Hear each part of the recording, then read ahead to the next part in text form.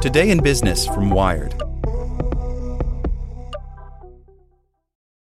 For the ones who work hard to ensure their crew can always go the extra mile, and the ones who get in early so everyone can go home on time, there's Grainger, offering professional-grade supplies backed by product experts so you can quickly and easily find what you need.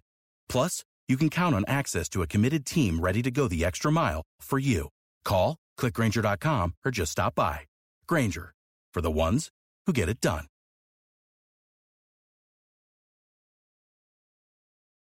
Want to learn how you can make smarter decisions with your money? Well, I've got the podcast for you. I'm Sean Piles, and I host NerdWallet's Smart Money Podcast. Our show features our team of nerds, personal finance experts in credit cards, banking, investing, and more.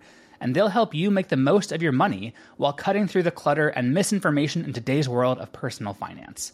You'll get clarity on strategies to help you build your wealth, invest wisely, shop for financial products, and plan for major life events. Listen to NerdWallet's Smart Money Podcast wherever you get your podcasts. Today in Business from Wired. Brought to you by State Farm. Like a good neighbor, State Farm is there. California can now enforce its net neutrality law. A judge ruled earlier this week on the law, which has faced challenges from lobbyists representing internet providers as well as the Trump administration. By John Brodkin, Ars Technica. California can start enforcing the net neutrality law it enacted over 2 years ago. A federal judge ruled Tuesday, in a loss for internet service providers. The broadband industry lobby group's motion for a preliminary injunction was denied by Judge John Mendez of U.S. District Court for the Eastern District of California. Mendez did not issue a written order, but announced his ruling at a hearing, and his denial of the ISP's motion was noted in the docket.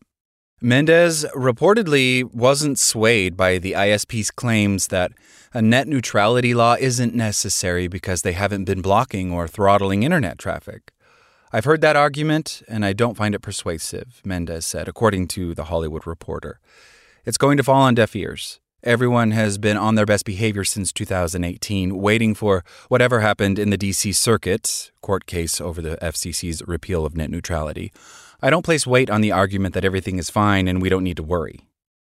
Mendez, who was nominated by President Bush in 2008, also said this decision today is a legal decision and shouldn't be viewed in the political lens. I'm not expressing anything on the soundness of the policy.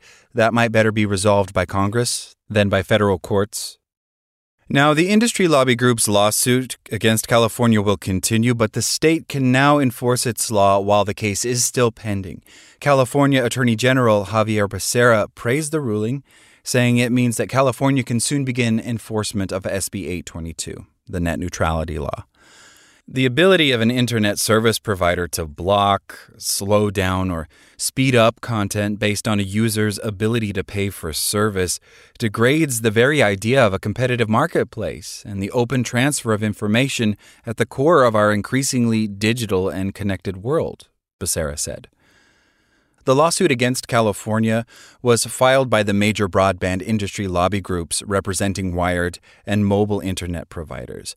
Those groups are the American Cable Association, CTIA, the Wireless Association, NCTA, the Internet and Television Association, and U.S. Telecom.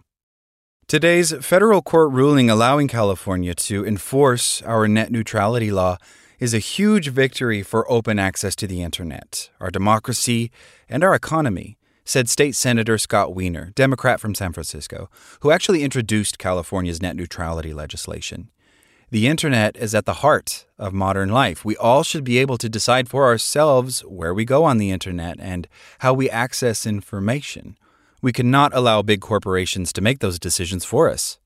Now, California's net neutrality law was also challenged by the Trump administration's Department of Justice. President Biden's DOJ voluntarily dropped the lawsuit, leaving the broadband industry case as the remaining legal obstacle for California. When the industry and the DOJ filed their lawsuits in 2018, California agreed to suspend enforcement of the law until the end of litigation over actions against net neutrality regulation from then Federal Communications Commission Chair Ajit Pai. Pai's repeal of FCC net neutrality rules was subsequently upheld, but he lost his attempt to preempt all state laws. Despite the FCC's loss on preemption, the Trump administration and broadband industry resumed their fight against California, claiming the state law couldn't be enforced because the FCC has exclusive responsibility for regulating interstate communications, and internet communications are inherently interstate. After the Biden administration dropped the U.S. lawsuit against California, the state said that the United States' voluntary dismissal of its lawsuit underscores defendants' arguments that SB 822 is not preempted. The California law prohibits internet service providers from blocking or throttling lawful traffic. It also prohibits requiring fees from websites or online services to deliver or prioritize their traffic to consumers, bans paid data cap exemptions, so-called zero rating, and says that ISPs may not attempt to evade net neutrality protections by slowing down traffic at network interconnection points. So California still has to win the court case to avoid a future ruling that could overturn its net neutrality law. But with a victory over the ISP's request for a preliminary injunction, California and its supporters say they're confident in their arguments. Judge Mendez found that the law is on a solid legal foundation and that the ISPs trying to overturn it are not likely to prevail, said Stanford law professor Barbara Van Schevick. The previous Federal Communications Commission ensured this outcome when it decided it had no authority over broadband, said John Bergmeyer, legal director at consumer advocacy group Public Knowledge. The D.C. Circuit, Federal Appeals Court, has already made it clear that without the power to regulate, the FCC has no power to prevent states from regulating. Broadband providers, nevertheless, rush to court to prevent states from exercising their traditional consumer protection role. Judge Mendez has rightly rejected their arguments. The 4 broadband lobby groups that filed the lawsuit said in a joint statement that they will review the court's opinion before deciding on next steps, according to the Washington Post. A state-by-state approach to internet regulation will confuse consumers and deter innovation, just as the importance of broadband for all has never been more apparent, the industry group said. We agree with the court that a piecemeal approach is untenable and that Congress should codify rules for an open internet. Like what you learned? Subscribe everywhere you listen to podcasts and get more business news at wired.com/business.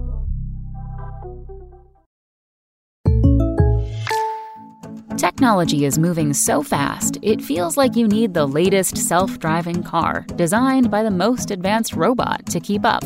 But you don't need artificial intelligence to tell you State Farm has surprisingly great rates on car insurance. It's the coverage you need at a price that fits your budget. No robots required. Like a good neighbor, State Farm is there. Without the ones like you, who work tirelessly to keep things running, everything would suddenly stop. Hospitals, factories, schools, and power plants, they all depend on you. No matter the weather, emergency, or time of day, you're the ones who get it done. At Grainger, we're here for you with professional-grade industrial supplies. Count on real-time product availability and fast delivery. Call, click Grainger.com, or just stop by. Grainger, for the ones who get it done.